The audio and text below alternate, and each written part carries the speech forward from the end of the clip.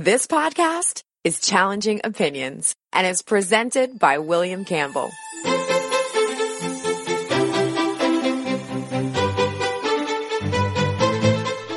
Thank you for downloading the Challenging Opinions podcast for December 23rd, 2019. The US president has relatively few powers, and they're concentrated in the area of foreign policy. In this podcast, I'll talk to an author who has written a book arguing that even those powers are being exceeded, particularly in the area of war.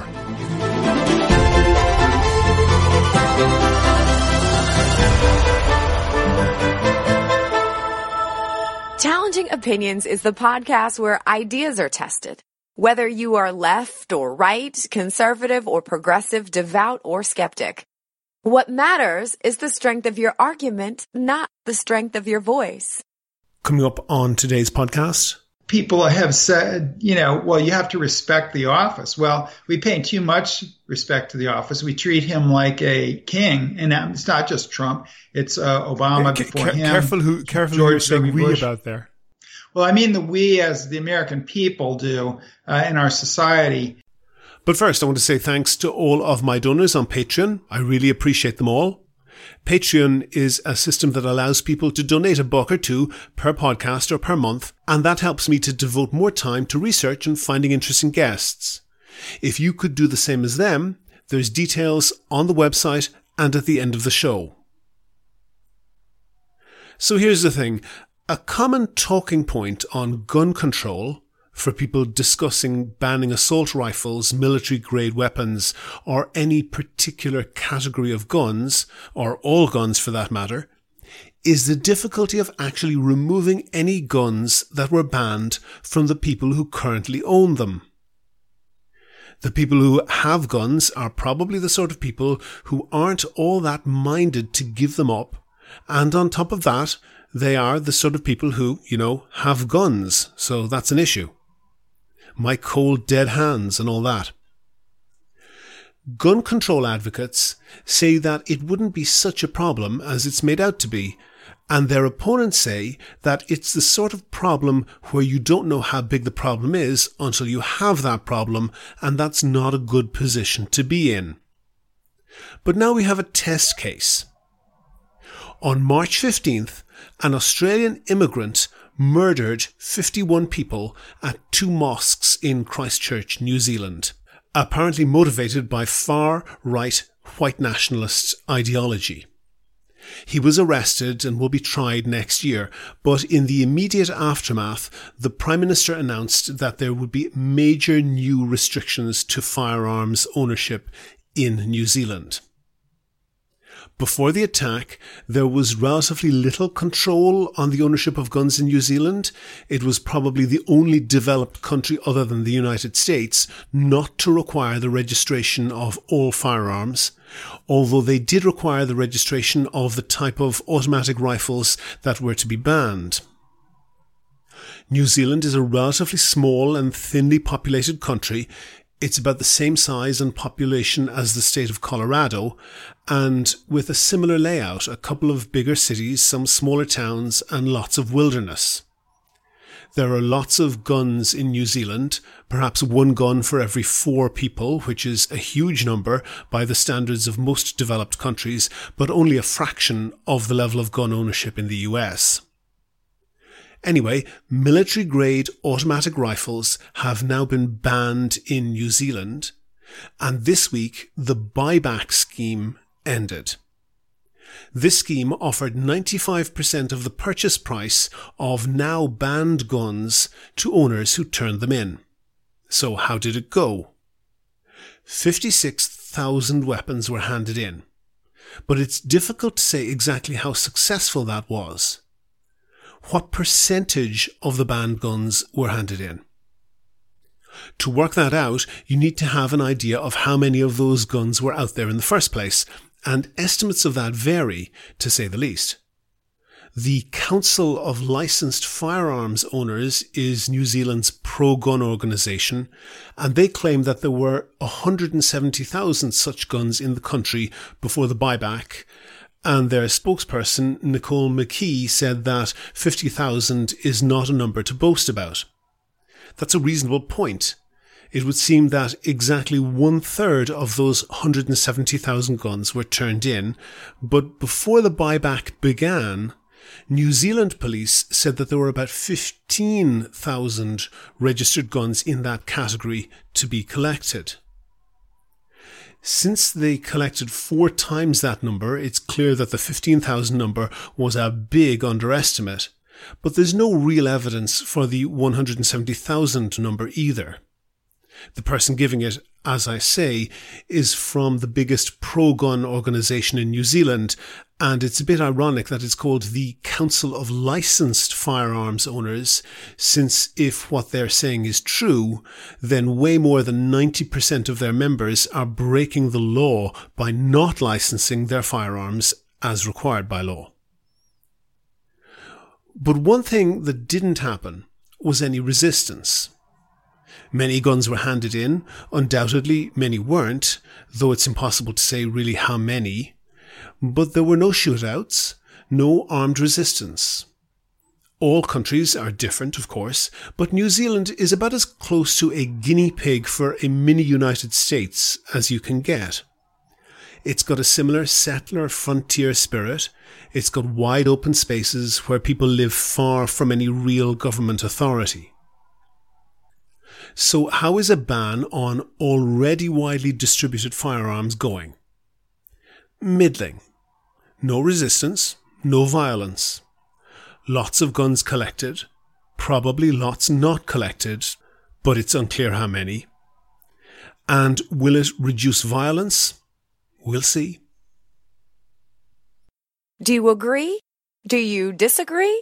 If you want your point of view heard, email podcast@challengingopinions.com and say what you think. On the line, I have Ivan Eland. Ivan's a senior fellow at the Independent Institute. He has a PhD in public policy from George Washington University. He's been a director of defense policy at the Cato Institute. Earlier this year, he published War and the Rogue Presidency, Restoring the Republic After Congressional Failure.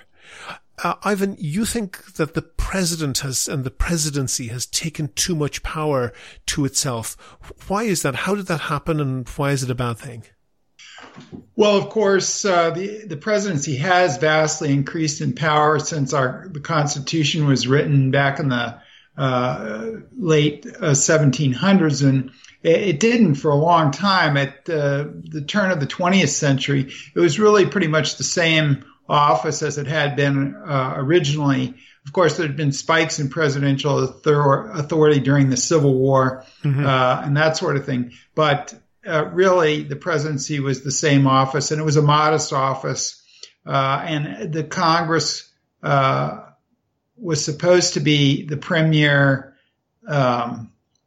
organ of the federal government. Of course, of the 3 branches that we have, they're all independent, but they also have some shared powers as well. But the Congress is in Article 1 of the Constitution for a purpose, that's saying that the people as houses should decide policy, and that the president should merely execute the laws domestically and execute any wars that the Congress decides on or declares overseas, or in some cases closer to home. But at any rate, the president was supposed to be an executor, which is why they call it the executive branch. But over time, in the 20th century, we had very big wars, World War I, World War II, and a Cold War. And then we had more recently the War on Terror, which still goes on. And all of these wars have vastly increased presidential power simply because it's very hard for the Congress, which has 535 members in both houses, to run wars. And we've gone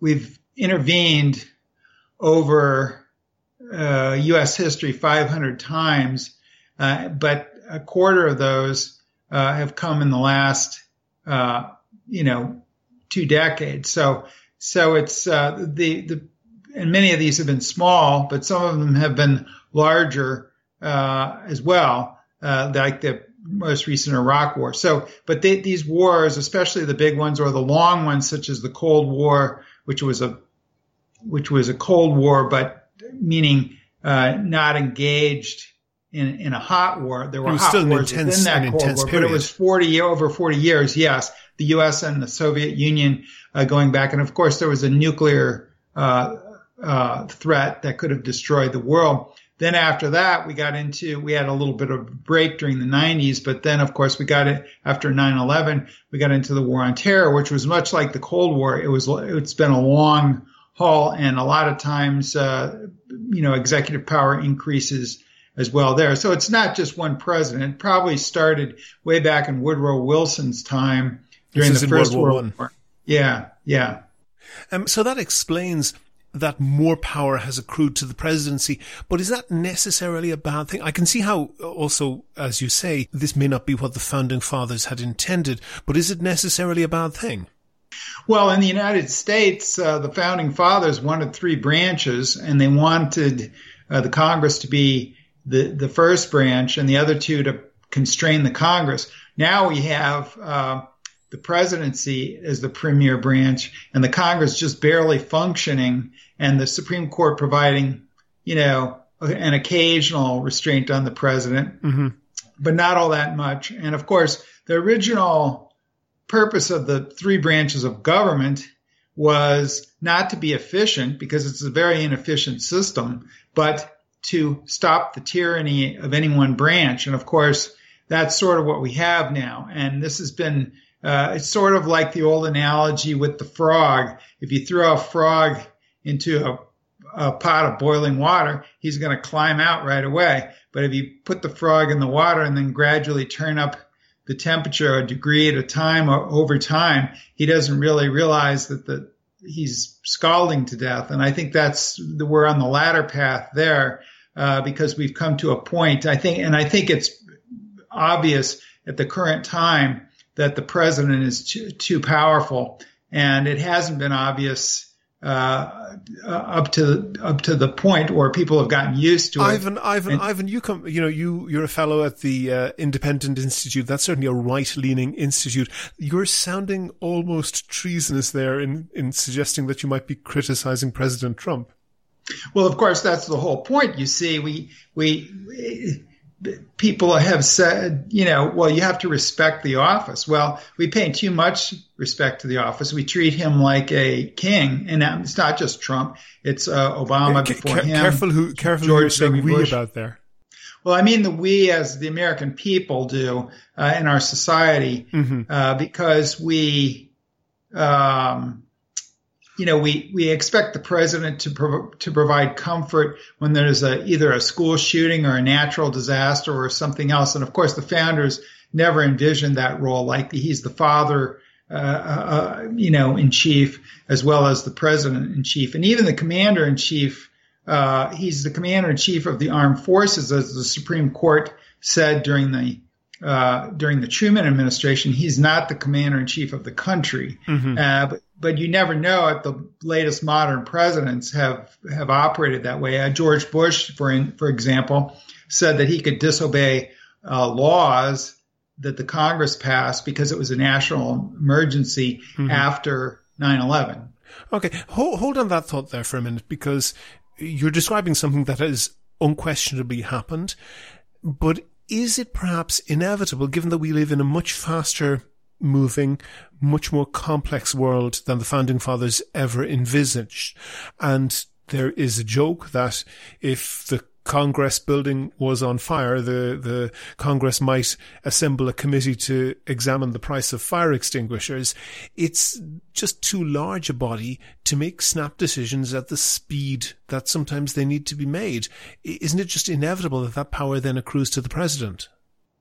Well, I mean, certainly transportation and communication methods have increased presidential power. Now, whether they really needed to, that's another question. This argument, the complex society argument, was one of the arguments that Woodrow Wilson originally made. He was a PhD political scientist, and he saw the opportunity for, this complex world. That was the original progressive viewpoint that we had to have experts run the country and they had to be able to act fast. And of course, this argument was magnified during the Cold War with the confrontation with the Soviet Union. But of course, the founders have, in terms of warfare and foreign policy, the founders had already built that into the system. They changed, during the Constitutional Convention, they changed the word, the Congress will make war to the Congress will declare war. And the reason that they did it, they even said that, was because the president might have to, in extreme circumstances, run a self-defense if the United States were the country attacked. gets invaded. You can't wait until the whole of Congress assembles. Yes, but they always intended that the Congress would eventually declare war, even in those cases. But in offensive war, which most of our wars now are offensive, meaning overseas, the country is not under attack. And even after 9/11, it wasn't to repel the attack. We went to Afghanistan to root out the problem. And of course, they did pass a resolution, at least approving the military action against the Taliban and Al Qaeda. So, of course, that's been, abused to attack everybody else in the planet. But anyway, so this idea, even during the Cold War, the United States could have retaliated if they saw that the Soviets were going, or any other country, such as China later on in the Cold War, if they were going to launch a nuclear attack against the United States. The president does have the power of self-defense, but if the president wakes up tomorrow and decides, the North Korea, the negotiations are not going very well, and that we're going to launch an offensive nuclear attack on North Korea, you really need under the old system, under the original system, you need a declaration of war. As envisaged by the founding fathers. But there's another problem with the advance of technology, because not only does the world require a quicker response, but that technology is available to everybody else as well. So if you assemble Congress to debate and decide whether they're going to, for example, go to war against North Korea, that kind of gives the game away, doesn't it? Well, it does, but if we're going to launch an offensive nuclear war against another country with no indication that they're mobilizing their own forces, then I think we really do need to take the time to consider that. The only time we shouldn't spend that time is if we're under attack, either nuclear or conventional. But of course, the founding system still works. This idea during the Cold War that we had to have split second reaction, that was already built into the system under the founders' system. So Ivan, I might sound like I'm advocating a nuclear war here, which I'm not doing really, but just for the sake of argument, for example, North Korea has an enormous range of artillery pointed straight at Seoul, which is the capital of South Korea, which is about 25 miles away from the border. And the assessment is that they could cause several 100,000 civilian casualties within a few minutes by just releasing all of that conventional artillery. So one must admit there are some cases where the United States would need to make a surprise attack, and that would really be pretty much impossible if that wording was followed strictly. Wouldn't that be true? Well, of course, the first problem is that we've committed to all these alliances and we have troops stationed overseas. So if you want to stretch the original founders to say, well, the president can also defend an attack on any U.S. forces overseas, I suppose you can do that. But the real problem there is that we have these forces overseas, and these countries, South Korea, the Europeans, Japan, they're all rich enough to, they're usually arrayed against countries that are poorer, namely North Korea, Russia, and certainly maybe not Japan and China per capita income is below Japan, but of course, the allies could band together against China and be the first line of defense. The problem is we're the first line of defense, and that gives you no time to do that. But even if you want to say, well, we do need to defend these places, well, I suppose you can say the self-defense capability should apply to our forces overseas, since we're running this sort of foreign policy. But I would also question whether we need to run such an active foreign policy overseas by defending all these countries, because they're perfectly capable of defending themselves. Yes, that might be a different debate. And I think we'll move away from nuclear war, since it's not the happiest of topics. But in terms of other areas, do you see a lot of presidential overreach? And by overreach, I mean power being exercised when it shouldn't, in non-foreign policy areas, in domestic policy in the US? Yes, I think so. And Arthur Schlesinger was a historian, and during the Nixon administration, he was concerned about Nixon's overreach. But his theory, he coined the term imperial presidency. Mm-hmm. This presidency had built up in foreign policy, but then he said, well, you're turning it inward. And then he cited the Watergate episode, which the plumbers unit started, which was the unit that the Republican Party, started breaking I should very briefly places. explain the plumbers. This was an analogy. They were there to fix leaks, but not leaks in water pipes. They were there to bug the offices of people who Nixon thought was being disloyal and were leaking information to the press. And these were operating under the direction of Nixon. Yes, exactly. And what started that was the leaks from the secret Cambodian war, air and ground, that he was running, that no one knew about. Congress didn't know about it. The American people didn't know about it. Mm-hmm. And so foreign policy. But of course, then they started this unit to bug people they thought were leaking this in the Defense Department and other places. And of course, then this group of people started were used for campaign dirty tricks, breaking into the Watergate Hotel and other planned burglaries. Being used by the Democrats as an office. Yes.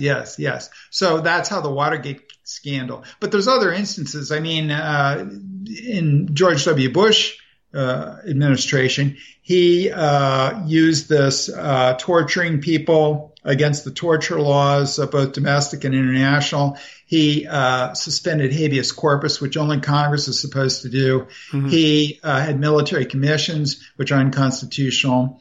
People are supposed to get a jury trial, except if you're in the military during war. And so, and also domestic spying, which was against the law. And he violated all these laws domestically. But he said, well, terrorism, they attacked us on our home soil, so I need to do all this other stuff. And in fact, Congress specifically, the White House had requested in the United States, the phrase "in the United States," and the Congress rejected that because they knew that was an invitation to do this stuff. Well, he did it anyway. So yes, there are numerous examples. War usually leads to bigger government at home. And a lot of times, like during the Vietnam War, of course, we had all sorts of domestic spying with the Army, the NSA, the CIA on domestic anti-war groups. World War I, World War II. We also had these types of things. World War II being the incarceration for absolutely no reason of Japanese and Japanese Americans, et cetera. So these types of things. And of course, just government penetration of the economy during these wars, and even during the Cold War, the military-industrial complex and that sort of thing increased the government's size as well. And of course, Congress abdicated a lot of its power during these wars and in the Cold War because this idea of the ideas that we've just been saying, that this faux idea of that the president need to respond on a hair's notice to various things, because if you have an overactive foreign policy, you're gonna create emergencies for the government to fix, right? And when you do that, then of course the president has to do it because it's an emergency. We just saw President Trump saying, well, there's a border emergency, so the Congress has refused to fund my border wall, so I'm going to raid the Defense Department to get the funds. And of course, that was totally illegal, and he was abusing a national emergency declaration. But the very fact that the national emergency is sort of a questionable thing anyway, since the founders really never put that in the Constitution. In fact, the only thing they allowed was that the Congress could basically temporarily rescind the habeas corpus, which is your ability to challenge the government's detention of you as a prisoner without trial, that they could suspend that during wartime or an insurrection. And of course, Bush did it without that, and it's supposed to be done by Congress. So this was, this national emergency is broader than that. And of course, there's nothing in the Constitution that says we can ever have a national emergency. Ivan, you've thrown my line of questioning off because you're coming across, I had perhaps anticipated coming from the Independent Institute and the Cato Institute that you might take a more right-wing perhaps line. You're coming across maybe as a hippie peacenik there. I hope you take that as a compliment. But steering away from, and I know that it's very important for this issue, but steering away from international affairs, war and so forth, do you think that there is just the march of technology, that everything is bigger now than the founding fathers could even have imagined, that government needs a guiding hand? And you said the word of that the president comes across almost like a father, but there is a need for a unified theme of government, isn't there? Well, I think, if we go on, certainly transportation, communications, technologies has all increased. But the real question is, as each person becomes smarter, you and I are smarter because we have the internet. You can look up anything you want now at a drop of a hat. But we become smarter. Each person becomes smarter. But that volume of information becomes so great that we're actually dumber, relatively speaking, because knowledge has expanded so much because of all this technology that any one person is actually dumber, even though they're smarter in the absolute sense, but relative to the amount of information out there about the world, there's actually too much data. And therefore, I think one really has to ask yourself, can the government stay ahead of the market? And it's very difficult. Now, certainly government needs to do certain things, but when government plays in the market directly and tries to affect the market, I think that, what do you mean by tries to affect the market? Markets are based on people putting their own resources out there and, negotiating price and that sort of thing. And it's difficult to beat that as an indicator. Now, if you don't like the outcome of what the market gives you, then certainly the government can, like, for instance, if we have income inequality because of the market, then the government can say, well, okay, we have to find some way to equalize that because it's going to destroy the middle class and maybe destroy democracy. Okay, that's one area. Climate change is another one. There may be areas where the government needs to do something in some of these areas, of course, but I think it should be it should be the last resort, and it also should be after the market is allowed to work. And if you don't like the market outcome, then the government should be restrained in those areas, even under those circumstances where you might think that there's more of a role for a government, because I think that where the technology has made the government less able to run society, because it's always behind the market indicators, because the Congress passes laws and then they'll say, well, this is kind of out of date. Well, the last time we took it up was 10 years ago, right? Or 20 years ago or something, and so politics goes a lot slower, than the technology. And so, I think the government should be more modest about, running a society. I think Woodrow Wilson's argument is not very good. In fact, it's the opposite. I think as society grows more complex, the government is less liable to do a good job. And an example is 9/11. Here we had a small terrorist group who was nimble, and they attacked us. So the first thing that happens is we increase the government. We increase the intelligence community. We build a new bureaucracy over the intelligence community. We squish a bunch of agencies together and put a new bureaucracy of Homeland Security Department, a whole new department over this. And of course, the Homeland Security Department is notorious for being ineffective and inefficient. But so we're fighting this nimble terrorist group. Pause there, Ivan. You said Homeland are notorious for being inefficient and ineffective. That may well be true, but they do suffer from one disadvantage in that they can't really crow about their successes. When they're successful, nothing happens and nobody hears about them. There is a possibility that we don't know that they're doing very important things all the time.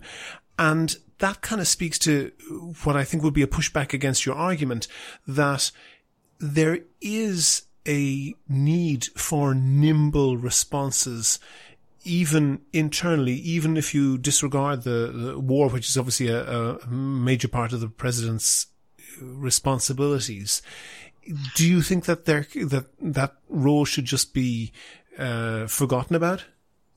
Well, no, but I think that first of all, bureaucracies tend to crow in general about their having been in the security bureaucracies for 15 years. Mm-hmm. Bureaucracies will find some way to crow about their accomplishments in a general way. They may not give the details of this or that thing because it's classified or whatever, but they will find it.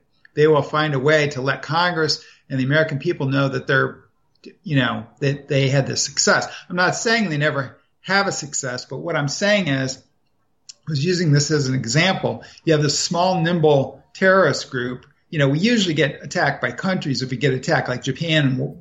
We haven't been attacked many times. Mm-hmm. The British invaded after we had already declared war in 1812, and then we have the Japanese attack on Pearl Harbor. Those are the two major ones. But usually we get attacked, by anybody, but by a government, a country. This was a small, nimble group. So what do? The tendency in Washington is, well, we've got to make the bureaucracy bigger to fight this. Well, if you want to fight terrorism, the worst thing that you can do, the problem was during 9/11, the intelligence community and the law enforcement community, they weren't talking to each other. And so now we have bigger bureaucracies to fight a small, nimble group. In fact, probably the best thing to do would have been to streamline.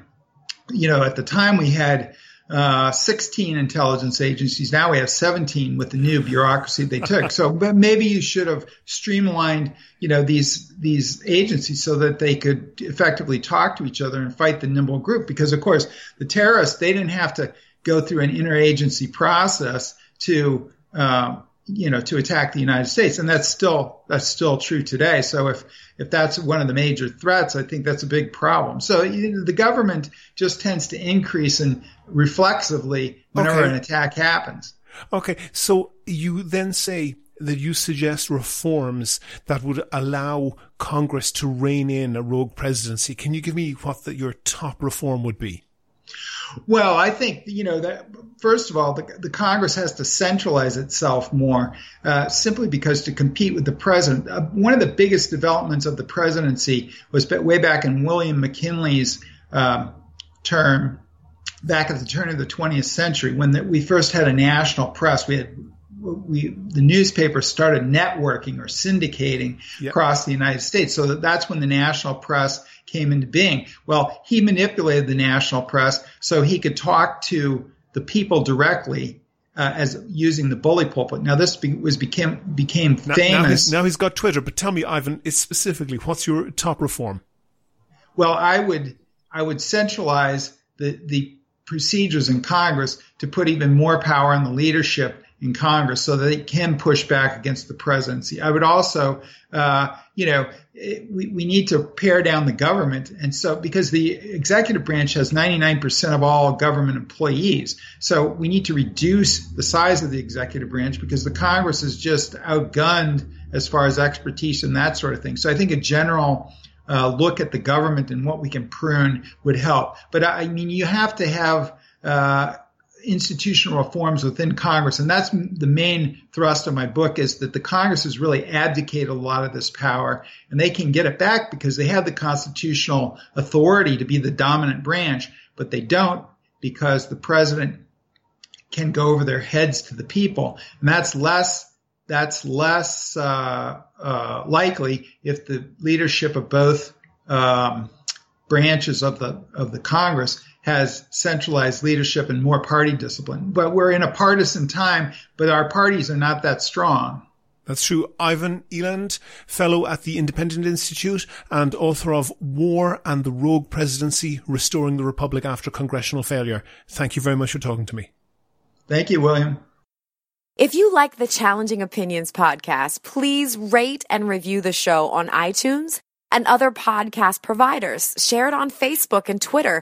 Tell your friends. But most important, make your view heard. Email podcast@challengingopinions.com. Go to the website for sources and links to what we were talking about.